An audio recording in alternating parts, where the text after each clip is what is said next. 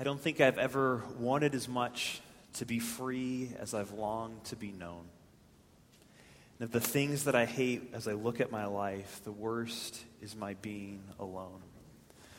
I remember the first time I heard this song, and still every time that I hear it, it gives me goosebumps and can so easily bring tears to my eyes. The song was written by Don Schaefer in 1994, and Don is a part of a group called Waterdeep. I don't know if you've ever heard of the group Waterdeep. It's based out of Lawrence, Kansas. However, the first time I heard the song, it wasn't in 1994, and it wasn't in Lawrence.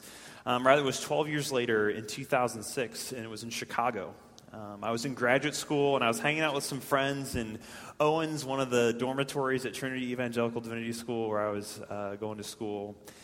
And we were talking, and all of a sudden, this song came on. There's a laptop sitting on the coffee table kind of playing music, and this song came on. I had never heard it before. But from the opening notes, it just arrested my attention. It touched a chord within me. It evoked something that I hadn't fully been able to articulate, and I don't even know if I fully even felt until I began to listen to the lyrics. The song paints this picture of this couple that's sitting on this beach on a warm afternoon, and the woman asks, "Aaron, have you ever had a burning in your chest that just makes you want to be free?" And she waits so long to reply to this question that, she eventually sort of forgets that she's even asked. And finally he says, "Kelly, I don't think I've ever wanted as much to be free as I've longed to be known." As I've longed to be known. And he stops there, though. He doesn't go on and share all the rest that's in his heart. He says he keeps the rest of his words from her ears because he thinks she might not understand. And she sits there in silence as well because she doesn't know how to reply. When she realizes that burning in her chest that she feels that she mistook for this longing to be free is really a longing to be known. And he hadn't meant to evoke this response in her, but this reply that he gave, it called something alive within her. And when I was in this song, or when I first heard the song in seminary, I hadn't met Rachel yet. This was 4 years before Rachel and I would meet and we would fall in love. And so I'm in this moment. I'm single. I'm searching. I'm feeling the loss of relationship. But even now, as someone who's married, listening to the song, I realized that Aaron and Kelly, the characters in the song, they're not alone. In fact, they're a couple. They're on the beach, and yet they still feel this longing to be known. And you see, even in marriages, in the closest of relationships, at times we still feel this sense of they wouldn't understand. Of even if I could fully articulate what I'm feeling, that the other person wouldn't understand. And it's actually the best of relationships that make us feel that the most acutely. Because if your relationship, whether it's a friendship or a marriage, is on the rocks or it's struggling, you could always blame this sort of sense of being lonely or being alone to the fact, well, our relationship just isn't that good. But in the moments when our relationships are the best, and yet we still have this sense that there's this lonesomeness, this desire to be known, this ability to not fully be understood, can't fully be grasped, that we feel that sense of loneliness most acutely. We sense that there's a loneliness, a longing in our hearts that not even the best of human relationships can fulfill. And we feel this loneliness especially during the Christmas holidays and especially at times of great national tragedy like we experienced this Friday. Not long ago, I was having coffee with someone, and as we were getting ready to leave, he looked at me and he said, "I just want to say one thing before we go, Bill." He said, "I'm alone and I feel alone. I'm alone and I feel alone." In the 400 years of silence between when the last prophet spoke in the Old Testament and between when Jesus was born, I'm sure that many in Israel felt this longing, this aloneness. Was this whole Messiah thing really just kind of an empty conspiracy theory that was never going to come true? Was anyone really going to come for them? Would God ever speak again? And although the Israelites experienced silence, they had not been left alone. And neither have we. As we examine this conspiracy of love in Paul's letter to the Romans this morning, we're going to see that Christmas means that we are never alone because the Spirit prays for us. Christmas means that we are never alone because the Spirit is praying with us and for us. As Paul continues his letter to the Romans, he writes these words in Romans chapter 8, in verse 26 and 27. And this is the passage we're going to look at this morning. Hear the word of God. Paul writes, "Likewise, the Spirit helps us in our weakness, for we do not know what to pray for as we ought. For the Spirit himself intercedes for us with groanings too deep for words. And he who searches hearts knows what is in the mind of the Spirit, because the Spirit intercedes for the saints according to the will of God." This morning, as we look at this passage, we're going to explore three questions together. We're going to look at, why does the Spirit pray for us? How does the Spirit pray for us? And what does the Spirit pray for us? So why, how, and what does the Spirit pray for us? And if you have a Bible with you this morning, whether on your phone or in print, I would encourage you to take it out and turn to Romans chapter 8. It's in the New Testament. You have Matthew, Mark, Luke, and John, and the book of Acts, and then you have Romans.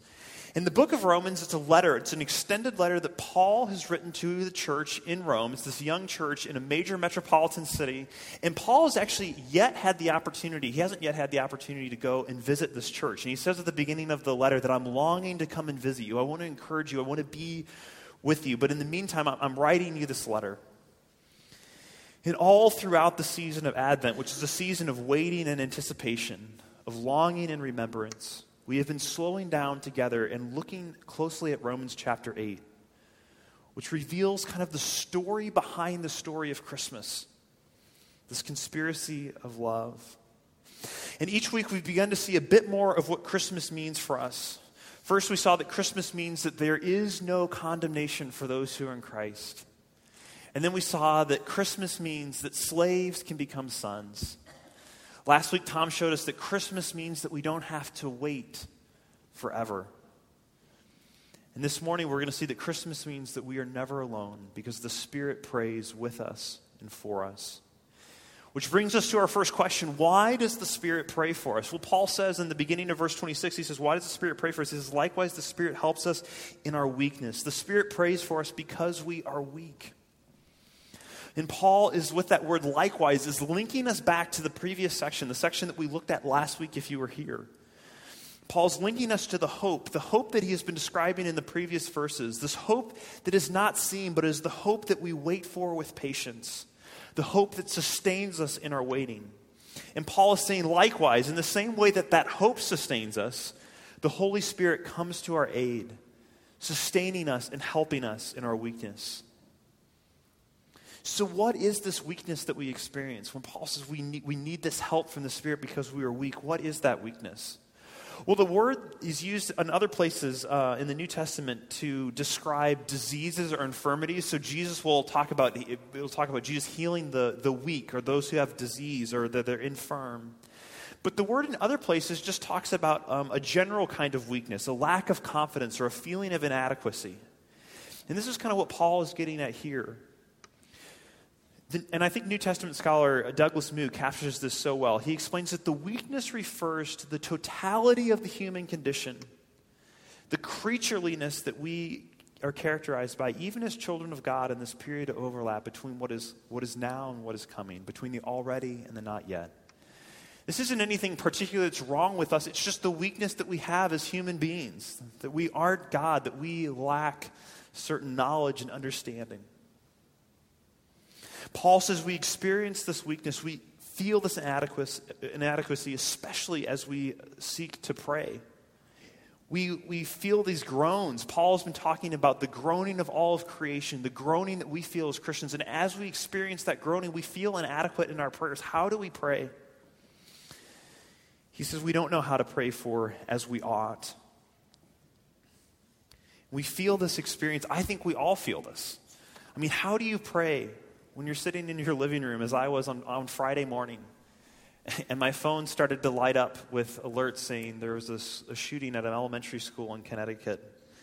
And I remember Friday morning, it was my day off. I was sitting reading a great book and drinking a cup of coffee, and my phone started buzzing, and I looked at this, and so I I pulled out the computer and started watching news reports. And at first, it didn't seem like it was all that bad. I mean, I remember kind of the local news helicopter circling over the school, and it seemed like things were kind of under control. There wasn't reports of lots of ambulances going everywhere. And I thought, well, maybe, just maybe, this is just kind of media sensationalism. This isn't really that big of a deal. It's going to turn out to be a minor thing. But as the day went on, as I'm sure all of you experienced this as well, with each report, with each new alert that popped up on my phone, with each new news report I heard on the radio or saw on TV, the story just got worse and worse and worse. I mean, the reason there weren't lots of ambulances going away from the scene is there weren't many people alive to take to the hospital. And Rachel and I were together that whole day and watching the TV and the coffee shop and listening to the radio and following on our phones. I think we both just felt numb. And I remember Rachel just repeating multiple times throughout the day that this is just a really bad day. This is a really bad day. This is an awful day. You know, and I don't think either of us completely knew how to talk to one another about what was happening, much less how do you even begin to pray for something like this? You see, we live in this groaning, broken creation, and often we just don't know how to pray. Do you feel that? We just don't know what to say or how to put into words what we're feeling. I mean, how do you pray in a world where 6 and 7-year-old boys and girls are senselessly murdered? I mean, we can't. We can't pray on our own. But the Spirit is there helping us. We are weak, but we are not alone. And the word translated help in this verse, I love this. It's a rich picture, and it pictures someone helping another carrying a heavy load. That's the picture of what the Spirit is doing for us. It's someone helping another carry this heavy load. The Spirit helps us. The Spirit carries this load that is too heavy for us to carry on our own. In fact, it's only used one other time in the New Testament, and it's interesting where it occurs. It occurs in the story of Mary and Martha. If you remember this story from the New Testament where Jesus comes to visit Mary and Martha is sitting at Jesus' feet, and Martha is frustrated that Mary's not helping her. And that's the same word. She says to Jesus, why isn't Mary helping me? She felt like she had this heavy load of preparing a meal and she wasn't having enough help. The Spirit helps us. It carries that load. And what's interesting too is this word is in the present tense, which means that it isn't just sort of occasionally or when things get really bad or every once in a while, but the Spirit is constantly, it's an ongoing, continuous act of the Spirit helping us. Not just when we really need it, but continuously, all the time. And you know, it isn't just in the tragic moments of national horror, but also in the moments of quiet desperation and pain that we feel every day. And the pain of a marriage that after decades still doesn't seem like it's getting any better.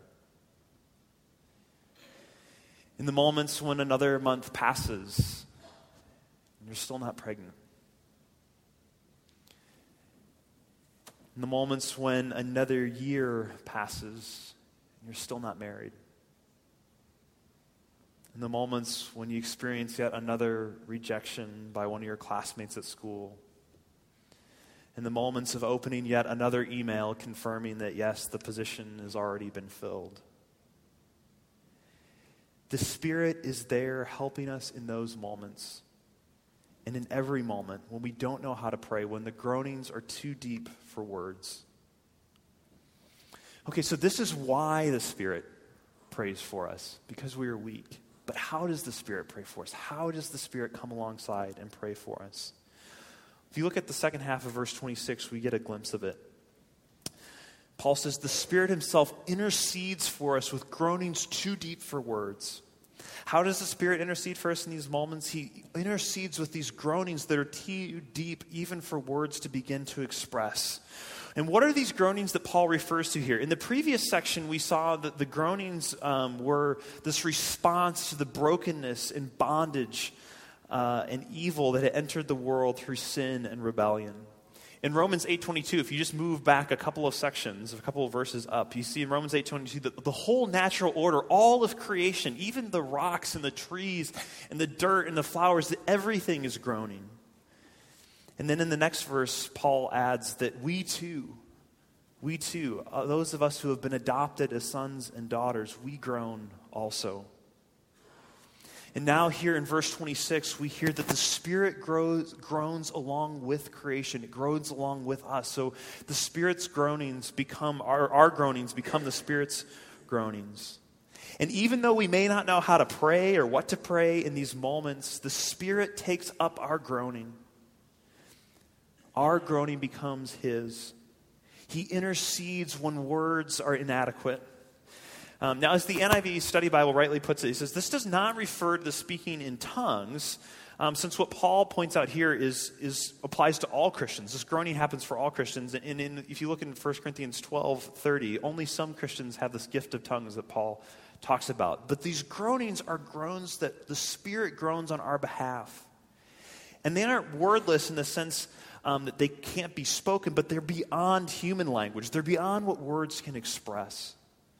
I love the way that the great 20th century New Testament scholar F.F. Bruce, he put it this way. He says, groaning covers those longings and aspirations which well up from the depths of our spirits and cannot be imprisoned with the confines of everyday words.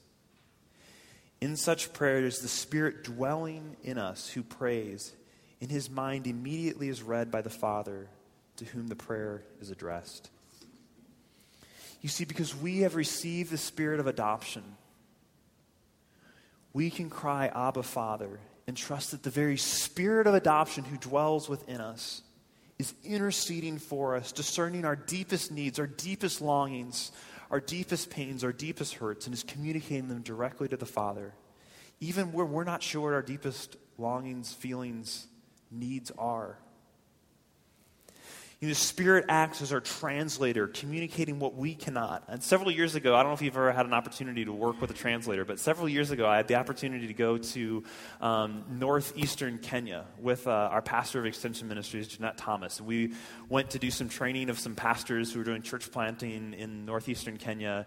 And I was doing these sessions, teaching this class, but I didn't speak. There was like 4 or 5 different languages represented, and I didn't speak any of them. And so there was actually multiple translators translating simultaneously what I was speaking. And I don't know if you've ever had that experience of working through a translator, but it's an odd experience. It can feel kind of disjointed as you speak, and then you wait, and the different translators are translating. And actually, sometimes you're wondering, you say something, and then they keep talking and for going on and on. You're like, did I say all that? I mean, but when you're working with a translator, you have to trust that the translator, A, understands what you're saying, and then is able to accurately communicate that to the people you're speaking to. And if you don't have that trust, the communication doesn't work well. But the Spirit is the perfect translator who is able to take those groanings that are too deep for words and translate them perfectly to the Father, so that even when we don't understand how we're to pray or what to say or how we can communicate, that the Spirit is acting as this perfect translator, bringing these things to life, making it real to the Father. As our translator, the Spirit is not only able to communicate what we are thinking and feeling perfectly to the Father, but he is also able to do something a human translator could never do, and that is explain what we can't put into words. He is able to translate what is too deep for words. On Friday afternoon, Pastor Kevin DeYoung, who's one I follow on Twitter, wrestling with these events, he just tweeted, he says, the Spirit must intercede with groans too deep for words, because there are no words to describe the horror of murdered children. In moments like these, we need a translator, we need an intercessor, we need someone who can help us. So why does the Spirit pray on our behalf? Because we are weak.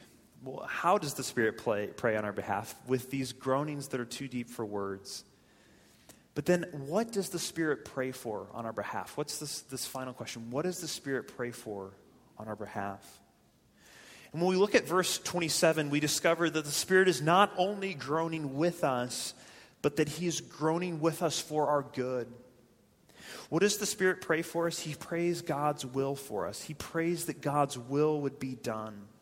So Paul writes in verse 27, he says, "And he who searches hearts knows what is the mind of the Spirit, because the Spirit intercedes for the saints according to the will of God."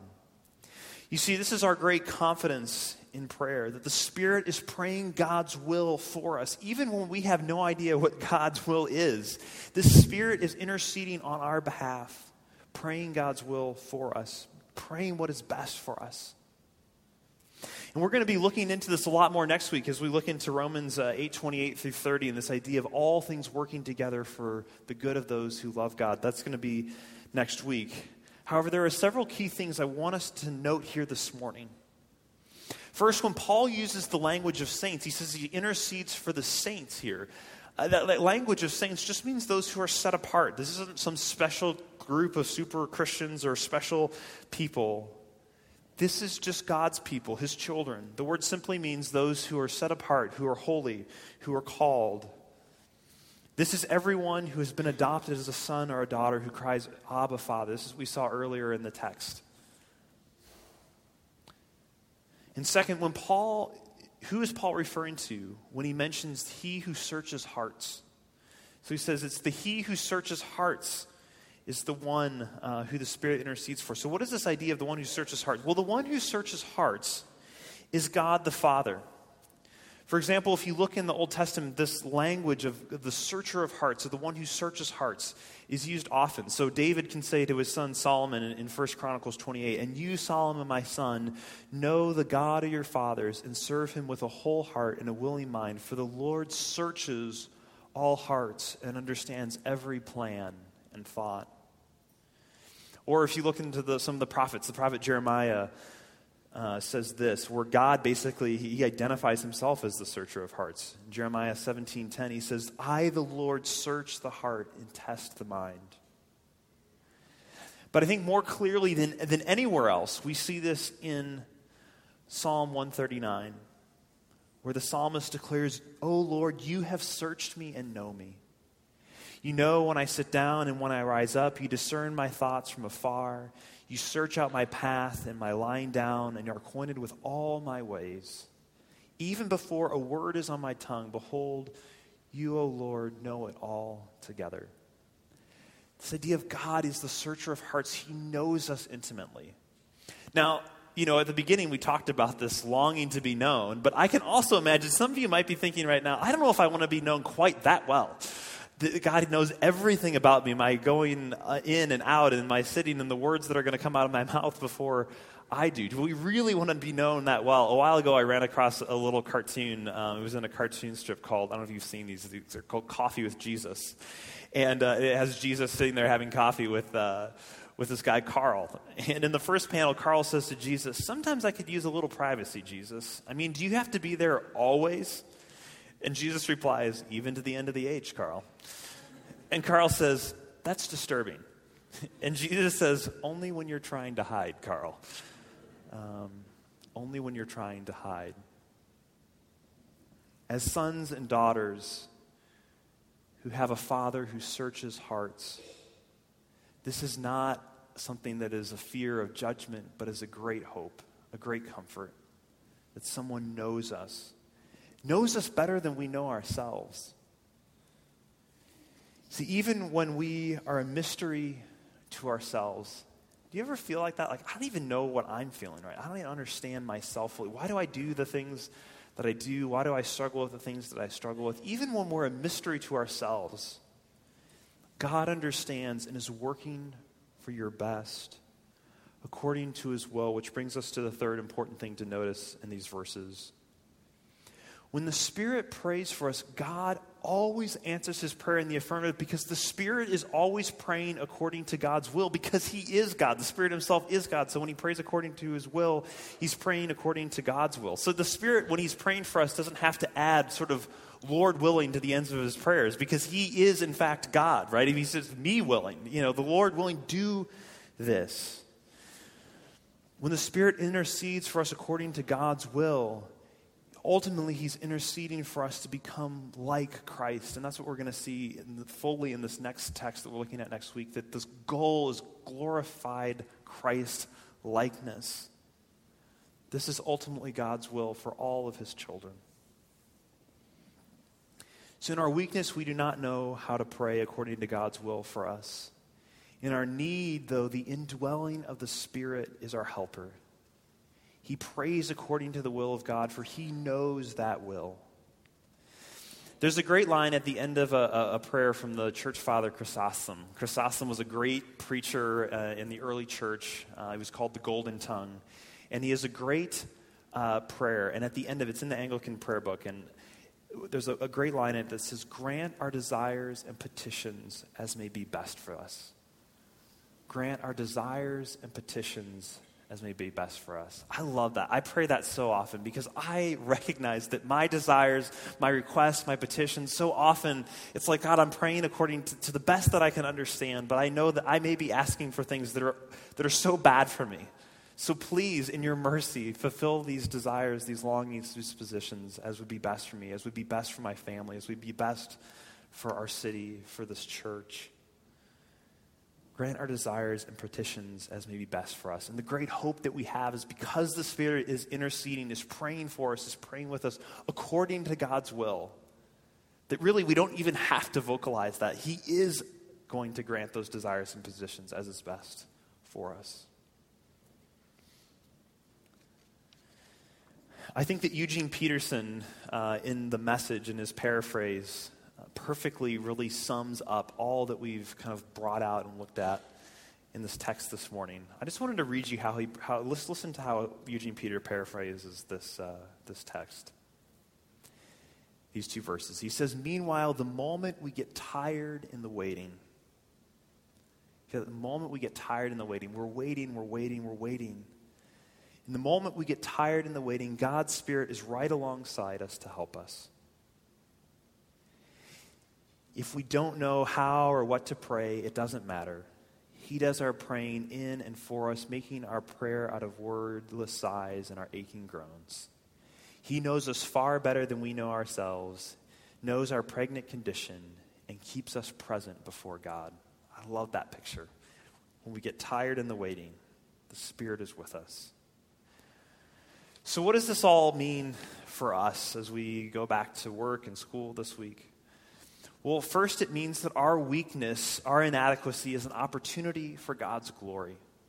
Rather than causing us to despair, our weakness, these moments of groaning, should cause us to rejoice in God who is our help. I love in Paul, in another letter, in 2 Corinthians 12, he says, "But Jesus said to me, 'My grace is sufficient for you, for my power is made perfect in weakness.'" It's the same exact word that's used here in Romans. "Therefore I will boast all the more gladly of my weakness, so that the power of Christ may rest upon me." So the Spirit's power is made perfect in our weakness. Glory in the Spirit's strength. When you feel weak, when you feel those groanings that are too deep for words, glory in the fact that the Spirit is interceding for you, that His strength is being made perfect in the midst of your weakness.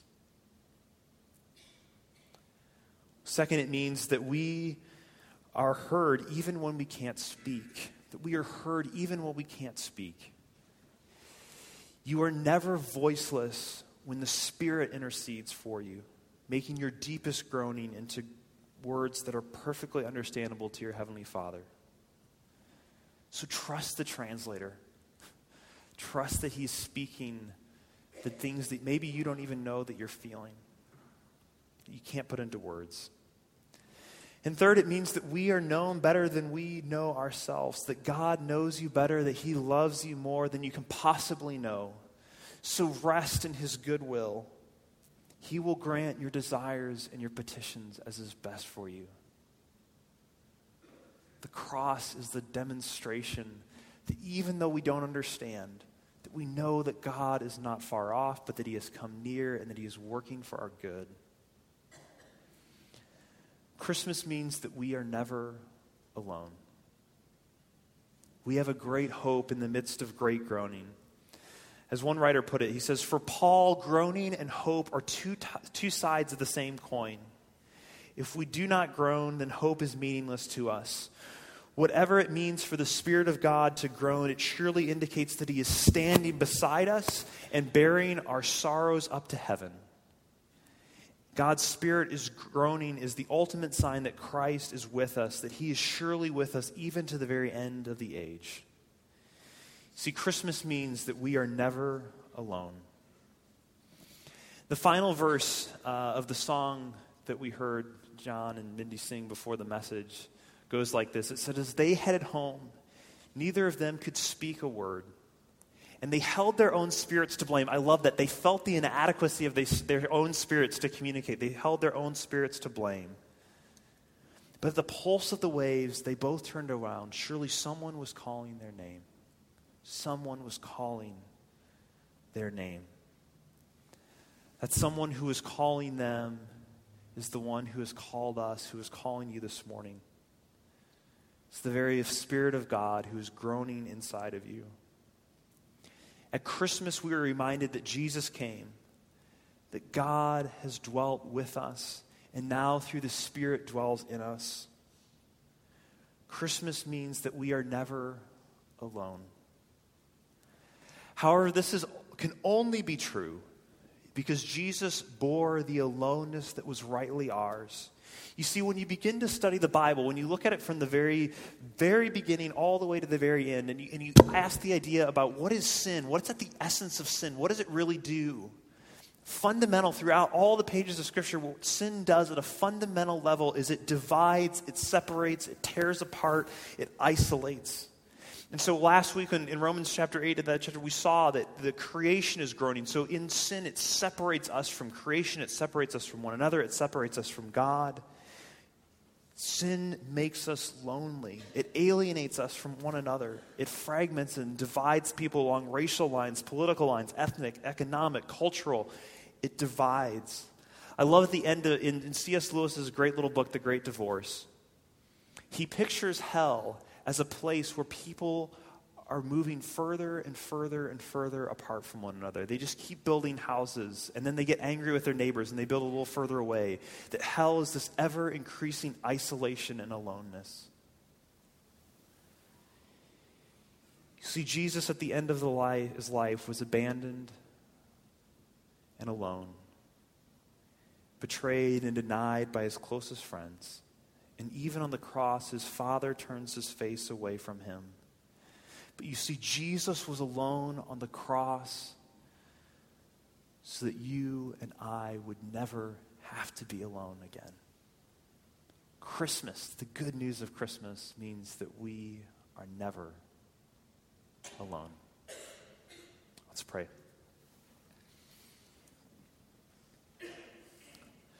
Father in heaven, we rejoice that we are never alone. If we have been adopted as your sons and daughters, that your Spirit dwells within us and we can cry, Abba, Father, that you are near to us no matter what, that our aloneness can never overtake us.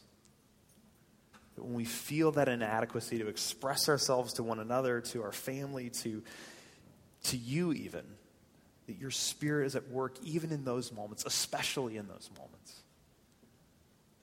Lord, make that real to us during this Christmas season.